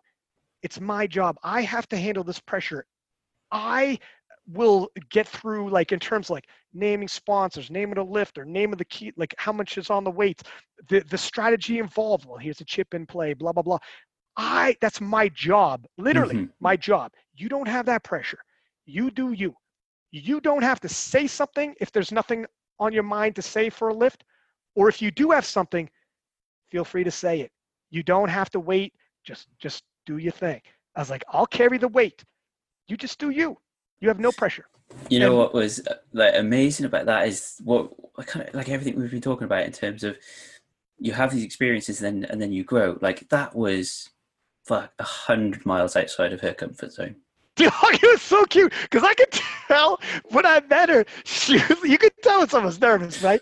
And you're like, and I knew though, like I understood because we were like, that's a tough world to get dropped in the middle of. Now we had like our ratings are really, really high. And it's different when there's no editing, it's live on the air. So you can't go back and take certain parts out or whatever. On top of that, people who listen, like in the comments and stuff, they can just like, they could pick you apart for whatever reason. We've seen previous world championships. They don't give a fuck. People in comments don't give a fuck. So you could be a pretty confident guy or girl, hop in that booth, and all of a sudden you're like, holy shit. Like, I hope you're worried about things like that. That's why I try to tell people, like, you don't got to I'll carry the heavy weight. And if someone hasn't talked in a little while, I know what's going on in their heads. Yeah. I know. So I will throw the ball and just say, easy, softballs down the middle. You're going to hang that you will hit out of the park. And I will say, look pretty good. I'm thinking 5 kilo. What do you think? And that's it. There is no right or wrong answer. So it's softballs. And I'll do it enough times. You've now broken the ice and talked already 5 times when we're done the squat session. By the time we get the bench, I'll throw you a few more. And then all of a sudden, you lose. You lose. Yeah, you're in. Buddy. You nailed a couple of homers. And then if they come back and they hit the 5 kilo, I'm like, oh, right on. You nailed that one. Wow. Okay, well, what are you thinking about? What would you think in this situation? We're just talking. You know what I mean? And then all of a sudden, she had just lifted that morning as well. So yeah, man. And then that day was very, very special for us because she lifted in the morning. She commentated in the afternoon, and then what happened in the evening, dog? What happened in the evening, dog? Because I see it on social media. I proposed. You did, didn't you? You devil, you! I see it in the social media because we just commentated, and then afterwards, that I seen it. I don't know if someone told me to look or whatever. I was like, oh shit! Talk about a day for Sabrina's quite the day. Do you know I had the ring with me the whole time, and we're at the back, and I had it in my bag, and then she's like, I just need to go in your bag. And I'm like, oh, Jesus Christ. You're like, everything's about to be ruined. So, yeah, that day was a super, super special day. Dog, talk about crazy emotional, up, down, all over the place. People ask me, they go, did she cry? No, she didn't. And then about 5 minutes after, she just broke down. Well, emotions are a funny thing, but sometimes it doesn't. I've had that in life too, where if you get good news or bad news, sometimes it doesn't register right off the bat. And you're like, it takes a minute. And then people would even say like, oh, I thought you'd react differently when you heard that. Mm-hmm. And then, like in your head, you're telling yourself, yeah, this isn't even wrapped around my head right now. Like I'm still processing. And you gotta process it. When I'm alone, shit will hit, whether it's good or bad. Sometimes you're like, it's not that it didn't impact me. It just hasn't fully hit yet. And that's with everybody you see, right? Sometimes, yeah. And that can actually, I wonder if sometimes that's like a good thing too, where um, it might be part of evolution, where it's sometimes that's the reason why certain things can hit you and you have to, in the moment, keep going. And you can't freeze up in that moment in life. So as humans, you have the ability, and probably animals too, the ability to compartmentalize and be like, all right, put a pin in that. I'm gonna deal with that later on. Absolutely. And you know when it hits you when you're quote unquote alone, oftentimes, if you're in the middle of some shit, like historically speaking, and you need to fucking react and be on point, only when you're alone is probably when you're out of danger and you're like, okay, process it now. And it's weird how to this day, that evolution is still there, whether it's good, bad, or indifferent. And sometimes when you're alone, it hits. And like, I swear to God, that's a part of evolution where it's like, that's why we're here though. It's supposed to be like that. That's not It weird. is. That's not you being weird. That is humans, man. You were supposed to be like that. You have to hide it sometimes to literally survive. And Well, yeah. Well, like if you're on the battlefield type deal back in the historically speaking, you cannot register what's going on all around you. You need to just do what you got to do. And then when you're back in the barracks, okay, let it happen, or wherever, man. Just over the course of human evolution, yeah. So it's still there now. You could use it. This is all part of, where we are today. But and yeah, so have you got any plans for more crazy records? Or are you going to get back onto the platform next year? So we'll see with what the hell's going on with powerlifting in general. I'm not sure exactly what I want to do. I'll put it this way: for the rest of my life, if I live to be 140, I'm gonna lift weights. Hopefully, that day I die at 140. Earlier that morning, I will have lifted weights. You understand what I'm saying? I was lifting weights when I was a kid in my parents' basement, like 10 years old, and I didn't even know what the shit I was doing. I was just in the basement doing something, lifting weights. So later on, that's it. In terms of competing, in terms of I always need something. I don't identify with people who don't have something that's a passion that they're doing. I don't identify, whether it's like, I have goals in terms of like for King of Lists, for podcasting, for commentating, for so many things. I need something physical or otherwise, like doing some of this other things, like, in terms of media. Well, that's what brings real happiness. Not chasing happiness, is chasing that fulfillment, and that's what brings real happiness. And it then shows if you're doing the thing you fucking care about. I don't know. I don't identify whatsoever with the people who go to work 9 to 5, come home, have dinner, put the kids to bed, watch a little TV, go to sleep, wake up, get the kids to school, go to work, come home, have dinner, put the kids to bed, watch TV. I'm like, and then you die. I'm like, holy shit. Oh no, that can't be it. That can't be it. I don't identify with that. I can't do it. So I need something. I'm getting crazy into jiu-jitsu right now. I'm always going to powerlift. I will compete in powerlifting once powerlifting's back on. I'm always doing the events like car flipping and shit like that. Once we can even do an event, you can't even have more than so who knows. But yeah, to answer your question, I will always, I want to compete in all those things. I want to push goals in all those things. It'll never end, man. It'll never end. I knew a dude who, I didn't know him personally, but there's a guy who has one arm. He was born just past his elbow. He has a little bit of arm there. He has one arm. He's a fucking professional MMA fighter. And he's like, good. Oh, shit. I saw this video. Nick Newell. Okay, Nick Newell, yeah. For anybody listening. Yeah. So and he can't hit with that arm, but he could use it in different ways. The guy's won 15 pro fights. He's good. So when someone's like, dog, when people are like, you at a certain age, you should stop at a certain, well, do you have two arms? Shut the fuck up. This is the way I look at things. It's like, there will always be, how are you going to tell me this when I'm the guy who signed up for pulling a fucking plane before I knew I could pull a plane, and I really put myself in a tough jam? Just whatever. There's always going to be people who are going to say, man, you can't do that. Really? Because I know a dude with one arm who's a professional fighter. If I got two arms, if I'm 85, I got two fucking arms. Don't tell me nothing. I don't want to hear. Like, there's always We are something always. I can find. Yeah. That's the wicked thing about strength training, right? Once you start strength training, you ain't gonna stop. It's baffling it what is. some people do to me. It's addictive. If you don't want to compete, it's one thing. I Mhm. can't. I don't understand when someone like that stops lifting weights. Can you imagine stop lifting weights? No, I panicked like fuck when they said we're closing the gyms. What are you doing now? Do you have weights at home? So we're pretty lucky. Yeah, we've got a little bit at home. We've got a bar and we've got some plates, and then we've got some squat stands. So yeah, we've got like enough to deadlift, and like Sabrina's. There's not quite enough for Sabrina, but there's enough for me. And Oh damn! Oh damn! You're an honest motherfucker.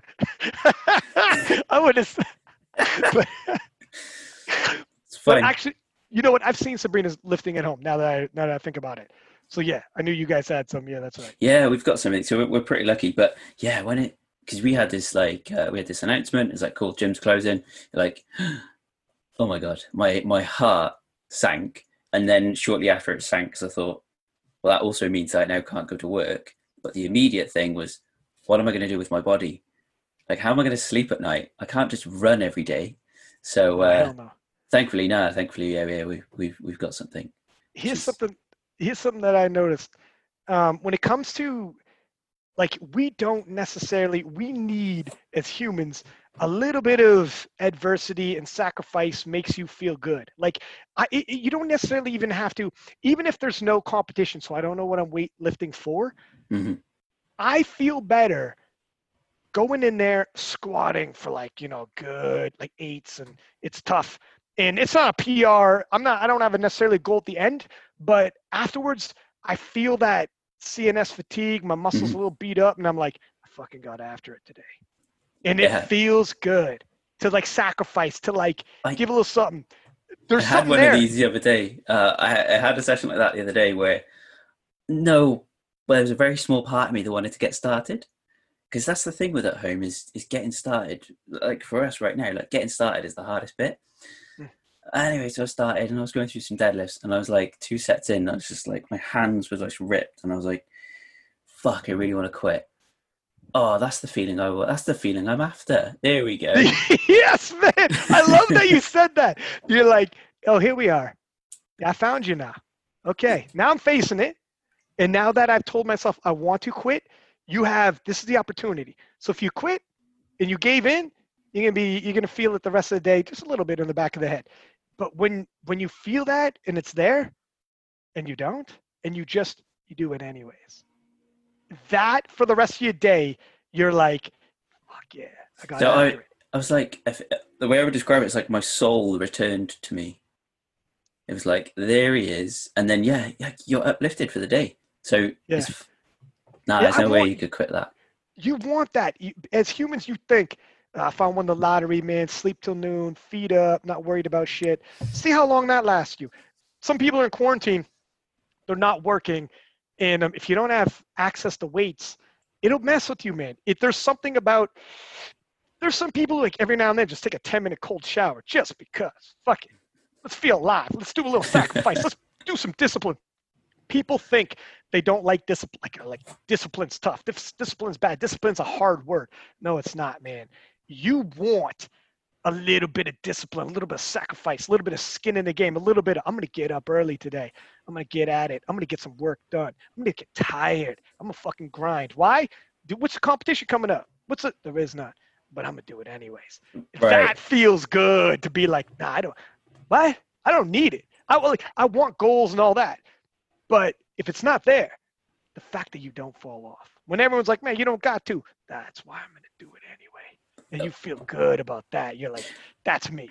When the competitions do start, right, I think there's going to be some even crazier numbers arriving, because you're going to have this huge period where there weren't any competitions, and we didn't see some people put their stuff on social media, and they're going to arrive at competition. We're going to go, fuck, that person's added like 20 to their deadlift. Where's that come from? Now there's a new world record. Yeah, it'd be like, who the fuck is that guy? He came out of nowhere, because before the lockdown, he wasn't that big. She wasn't that big. So she hadn't hit her stride yet. And you would have seen her or him over the course of the summertime. And you would have had a heads up. You don't know to follow their social. They might even be posting on social media, but how do you even know to follow them if they haven't had that performance? Usually if they have a big performance, oh, now you on my radar. Now I'm following you. Like when the Europeans at the World Championships in Sweden, I got blindsided by a bunch of Europeans, started following them after the fact. And I'm France. like, oh, now I got you. Yeah, France. Hello. Yeah, don't get me going, man. We turn this into a France podcast, but Tony Cliff will be all over me again. But yeah, so over the course, I think you're right. Where there are some people who I've been making strides. I'm posting, but you have no reason to look my way. You don't even know. You would have over the summertime. I would have done some things, and some people would be looking my way. Now they're not. But if they open up, U.S. Raw Nationals rolls around or European whatever, something rolls around, and I show up, I'm going to fucking drop a bomb on you guys. You're going to be like, you're not going to see me coming, and that's fine by me. It'll be interesting to see if that happens, man, for sure. That's one of the beauties of sport, when someone comes out of nowhere. And I think it will. Absolutely. Because, like you say, there's going to be the interesting thing as well is there'll be some juniors who will just not double, but nearly double in size between this like 2 year period potentially by the time it rolls back around.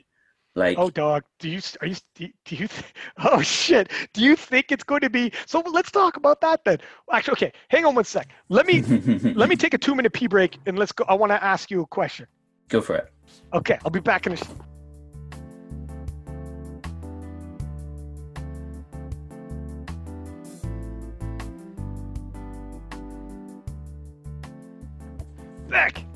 Back.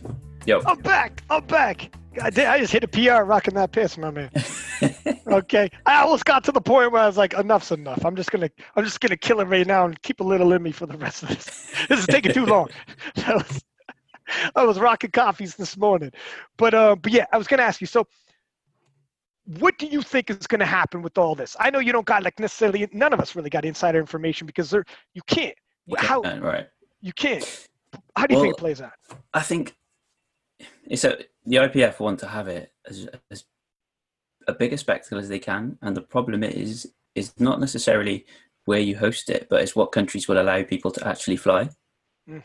And that, I think, has got to be one of the big defining factors. Like, obviously, the safety is the priority, but I think once you've crossed that within a certain location, because like Belarus, I don't know how Belarus's numbers are, but like when the rest of the world is right, okay, lockdown, they're like, no, it's fine, just go about your business. So like if straight away people were like, well, I'm not going there even if it is happening. So I think first of all, wherever it ends up being, like they've got to get. That's a factor. What if it doesn't stay in Belarus? What do you think? Yeah, I don't even know if that matters though. Right? No, like it might not happen no matter who wants to host it. I think, yeah, it's going to be who can get there. If you can get someone to host it, but like here in the UK, I actually don't know what's happening with flights. But, say they put it in Sweden. Okay, cool. Put it in Sweden again.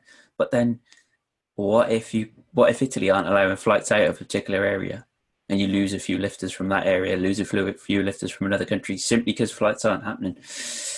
Yeah. I mean, well, they've pushed the Olympics back a year, right?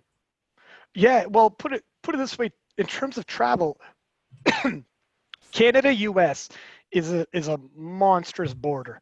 I think it's like top 3 in the world for borders, and because the land, it's like we're right connected.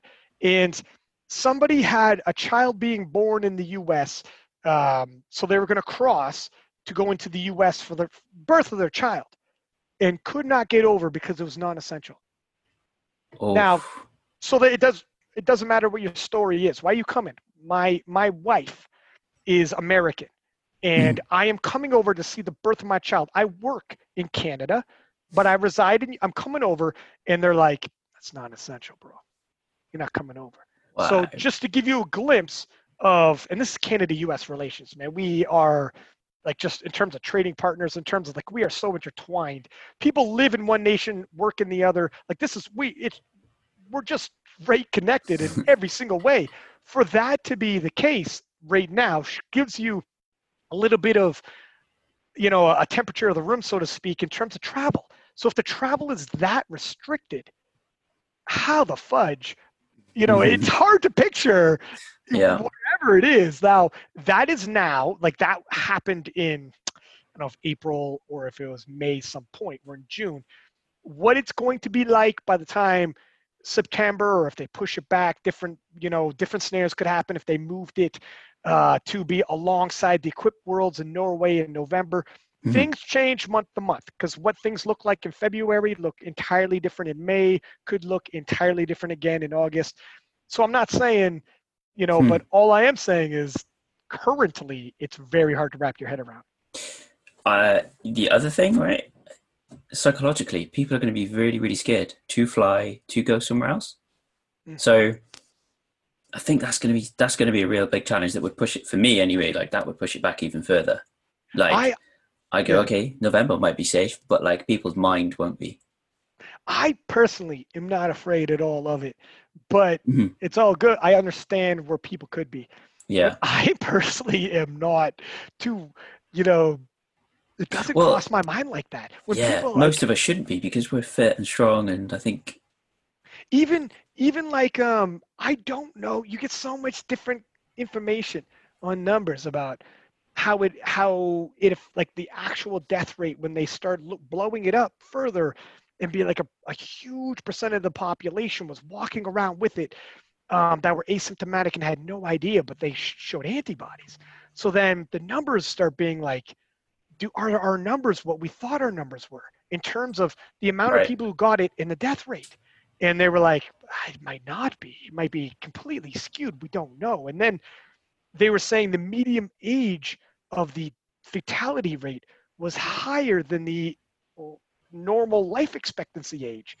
So then it starts becoming, what does that mean? Does that mean these people were likely to pass within that year? Did they pass of COVID? Did they have COVID and they passed? There's a lot of questions. We don't necessarily know. I'm not saying either way. I'm just saying we don't know. Like, you look at the numbers and you're like, I'm not sure what I'm looking at. And the truth is, experts themselves disagree and are like, this is going to be one of those situations 5-10 years from now, we'll be able to look back and be like, this is what it was. But right now, if you feel like you don't know, if you should be afraid for yourself, afraid for your grandma, maybe you should be afraid for your grandma, but maybe it isn't as deadly to your grandma as it always was. We're not sure. The other thing, it's weird. The other thing is certainly if you're looking at organizing an event somewhere, is the differences in between countries and their reporting numbers. What are they tracking? How are they how are they tracking it as deaths? And there's so many variables that you cannot try to, because if you're, if Canada was like, or if Belarus, they're going to go, instead of doing it in Belarus, they're going to look at doing it in Canada. Like, what are you basing your numbers off of? And they're usually the numbers of whatever country you're from, but you can't compare the countries because they record stuff in different ways. They report it in different ways. And you'll have some nations who people are dying of COVID, and they will say, we don't think we have a COVID problem, so they died of something else. And then you'll have other nations who you have something else, you also have COVID, you were terminal and going to die of something of the other thing, but you had COVID, you died of COVID. So then it goes both ways. Both sides are happening all around the world. So numbers all around the world can greatly conflict, and you don't know which one's which. So then I've talked to some people who, it's weird how some people are in certain camps now. It becomes a left and a right thing. It's like political now, which is weird to me, where it's like some people lean to, if you could look at certain numbers and you bring up these numbers and it's like, well, did you realize, these guys they're not counting certain COVID cases, whatever. But then it's also like the other side's being like, did you realize that some people have COVID, they die of something else, but if you had COVID, you died of COVID now. That's what was registered. So it becomes back and forth. And it's like people are entrenched in camps. And in the middle, like, I don't know what to believe. I don't know whose numbers are real. I have no political ties. I don't understand why you would, but I just don't understand. I don't know. We just don't know where we're going to be in a month. Yeah, well, exactly. It depends whose numbers you want to believe that we should be. Some people like we should be out and about and doing our thing because nothing else will happen. And other people like that would be catastrophic if we did that. So we're in Wales, and England and Wales, well, England, Wales, and Scotland have all been having different lockdown laws in the last few weeks. Yeah, which makes no sense because there are parts of Wales that cross into England. So you could. And there was like a few news reports of this where neighbours are saying, well, in England, you were allowed to go to someone else's house and sit in their garden. In Wales, you were not allowed. And a woman's like, why is my neighbour, who's by there, allowed? Like, that should have been the same across the board. Yeah. That is bonkers. But I'm in the camp where, like, they need to chill out a bit now. I don't, and you just, like, it's not even, I don't get emotionally attached and attack anybody on either side, because initially I was very pro lock this shit down. You guys are being selfish if you believe certain things for the greater good. Let's all suffer, blah, blah, blah. But now that more information comes out, etc., I'm not on the other side. I'm just more, I will not attack either side because I am now willing to humble myself and say, I don't know anymore. Whereas previously I was a little, sometimes we all find ourselves in a situation where you get a little self-righteous and you're like, oh, for sure. You know what I mean? You feel like this is do the righteous thing right now. And then other times it's humbling to get beyond yourself and be like, look, just admit you don't know, you're not sure. You've seen one expert pull these numbers, another expert pull those numbers. It's okay just to put up your hands and be like, I'm not going to judge either side. I swear to God, I don't know. People a lot smarter than me can't figure this out, and they're experts in these fields, and they don't agree. I'm not coming at anybody either which way, and I'm not going to get too preachy. You know what I mean? I'm just going to settle down now. You tell me. I'm going to follow whatever. One thing that is slightly concerning is, historically speaking, when a government takes away certain rights, usually you don't get them all back on the other side.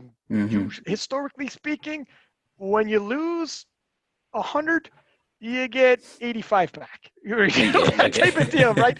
Where it's like, so, and the longer something becomes normal, and this is the new normal, the more they know you've accepted it. This is now your day-to-day. Now we don't have to give it all back because it's become the new normal. Be careful how you word things. When you say new normal, oh, that's normal to you now? Okay, good. Like 9/11. Because that's how we're going to keep it normal. Right. Well, if not totally like that, just like you're willing to make concessions to come out of lockdown now. And like, you hope not, but like when 9/11 happened, they did certain things for security reasons that they can go into, you know, your personal information. And it was because 9/11 happened, the attacks in New York and whatever. And certain laws just never went away after that. When they put them in place for that, but then afterwards, 20 years later, well, they're still here. And it's still now it's a problem and an issue. And people are like, wait a minute, you're surveilling your people, and hold on a second. Yeah, that's what I was just about to say. Like, the surveillance thing is now still a very hotly debated topic. Well, there's, you know, exactly that. When you start giving up certain rights, you usually don't always get them all back. So there is, it's okay to ask questions. I'm not saying let's all get conspiratorial here, but it's okay to ask questions. You should always ask questions. Be like, hey, man, what's the plan here? Are we going back to normal? This isn't the new normal. I don't want new normal. Let's go back to the previous normal. Let's go back to something closer to that. Yeah. Well, Ryan, man, it has been so good talking to you. Dog, we totally threw out your aficionado pet peeves. I was like, you started it off with, this is what I want to do. And I'm like, yeah, sounds good. Let's do it. And then out the gates, we're like, it just is what it is. This is what I love about this medium, is that when you, as a content creator, and as you know, right, sometimes I find like recording videos and writing posts can be a little bit like forced and kind of awkward. But then when I started doing these, I was like, oh man, these these conversations and just letting this flow and letting this go, like and I'm able now to like get completely different points of view across because you feel much more in the flow. So It's a beautiful thing, isn't it? I'm okay with it. When I sit down and I have a conversation, like if I had somebody who's in the middle of a showdown and heading into an event, I have specific questions regarding, for sure, whatever. Or a brand new spanking new person, and I want people to listen to their background, and I don't think they know their background. They might have a really good story. I'll ask questions specifically. But when that thing starts flowing, when we start flowing, sometimes just like let it, don't get in your own way to be like, well, I always ask certain things, or I came in here with an agenda. Bam, right there. Hey, whoa, did we just become best friends? But yeah, so I learned as time went on, don't get in your own way and try to control everything. And if it's flowing, flow and see where this goes. And you might go into places afterwards where people like, that was fucking dope. You guys covered a lot. Or if it's, sometimes you're like, nah, the agenda's on, we're on this agenda. It's flowing exactly into it. And these questions that I had lined up, we're banging these out, and that's the way it's going. You just go with it. But yeah, just not fighting against the momentum sometimes. I always like to have like a couple of questions in my mind in case. And I was like, oh yeah, we've covered that. Like I haven't gotten to them. Like you see with the natural flow, you've just flowed into them, and I'm like, fuck it, there we go. Oh, did we cover some? Yeah, no, dude, like 100%. I was gonna go like, oh, how did you? I was thinking, how the fuck did you train for that squat thing? And it kind of flowed into that squat thing. How you trained for it anyway. It's so good. Yeah, have you noticed doing this podcast that before I was doing the podcast, I was always like a social dude. But when you sit down with somebody, me and you have never talked before. No. And we've never, like, we didn't know each other. We didn't whatever. Now, after doing this every week over and over, sitting down with people you don't know and just like shooting the shit for like 2 hours straight and just, I can sit down with somebody. I don't need to know you. I don't need to whatever. If I want to, if I'm open to it, we could just sit down and talk. It just do our thing. It's you pick up a skill of that. Yeah, a few people say like, do you know the people coming on the podcast? No. You've spoken before? No. Oh, how's that work out? And I'm like, before I did it, I was like, well, fuck, I don't know. Find out. That's yeah. it's when I first started doing the podcast a few years ago, I had like written questions. I was ready. Mm-hmm. And if like, because you don't know if the other person's gonna be talkative, not talkative, shy, not shy, whatever. It's just like powerlifters run the scope of the spectrum for sure. Have you run into, how many episodes have you done? This will be 9. Okay. And I've got tomorrow. So yeah, I've got tomorrow, Monday, and Wednesday all lined up. Because the cool thing was I was like, I'll just message a few people that I'm like pretty excited to chat to. And then like a couple of days went by and I was like, no one's replied. I'll work across that bridge tomorrow. The fucking all 4 was like, bam, how's this time? Bam, how's this time? I was like, sick, okay. So now I've got like 4 almost on the bounce, which is going to be a lot of fun. Bam, bam, bam, bam. Yeah. It is. Have you been in a situation yet where someone was more like, not necessarily stripped, yes, no answers, but the answers are a little short. They're not being standoffish. They're just, that's how they are. So I haven't. Well, I think that's why I kind of want to have things ready just in case. Right. But however, when I've gone to people like, what's on your mind? What do you get off your mind? Everybody wants to get that off their chest. Like everybody's like, I've got a thing that mugs me off, and I'm willing to tell you about it. They're like, I'm willing to tell you about it. And so like, it ends up being like, no, not at all. I'll start with like, hey, what's on your mind? And then I'm like, cool. It's like this is time. The irony is, I pretty much shrugged that off, and we just went. I love it. You were like, what's your pet peeve, Ryan? And I'm like, let me tell you about a story. And then we just, I hear you. I hear what you're saying. But it is good. It's true that even an introvert has something like get off your chest, and then you have to. It's a skill to actively listen to what they said, and you have to snowball off that to keep it going. And you're going to keep Mhm. doing this, and you will have people who aren't necessarily big talkers flowing from convo to convo, and they won't. You'll say something, they aren't going to necessarily listen to what you're saying to build off of what you're saying. It might just be you're done saying what you're saying, and then that. so then you're like, oh, I have to ask you another question because that's dead once. Like I asked you something, you replied, I snowballed off it. Here we are. And And then that's that. why today was so good. And then I ask you something else. You reply, I will snowball off it to expand. You're not going to expand off what I expand. I'm going to expand off what you expand. You're not going to do it back. And that's just normal. And you're not being standoffish. That's fine. That is fine. But it'll be that. So then you will know in that time, that's coming, my friend. You will know that like this interview, and I don't really necessarily like interviews. I like the Joe Rogan style, just talking. I have to keep coming up with questions and keep working with I got to keep this going. And that's when you really start honing your skills and be Yeah. like, it doesn't matter who I sit with. Oh, you don't got stories. I got stories. That's fine. I will listen to what you're saying and I will find a story that's roughly the same and I will snowball off with you. You gave me a 2-minute answer. I'll expand this because we're not going to hit 2 hours unless I start, you're going to end up with that. And when you do it enough times, you'll gain confidence to be like, it doesn't matter who I sit down with. I will milk 90 minutes out of you. and it could be a good podcast regardless. But you'll have a couple where you're like, whoo, all right, I was working. We're working here. Thankfully, I haven't hit them yet, but who knows? I got another couple of days ready for that. So it's character building. It's your social skills. And after a while, you start getting confident. It's weird, man. You'll start big in your day-to-day life. It'll be like, whatever it is. You've talked to enough person. I mean, because of podcasts, you can talk to people all over the world from different backgrounds, different everything. They have nothing in common as you. They're going to sit down and talk to you. And if you could milk out 90 minutes straight, you can't have dead air. You're like, I'm all right. We're good now. I got a skill. That's not easy. You should be.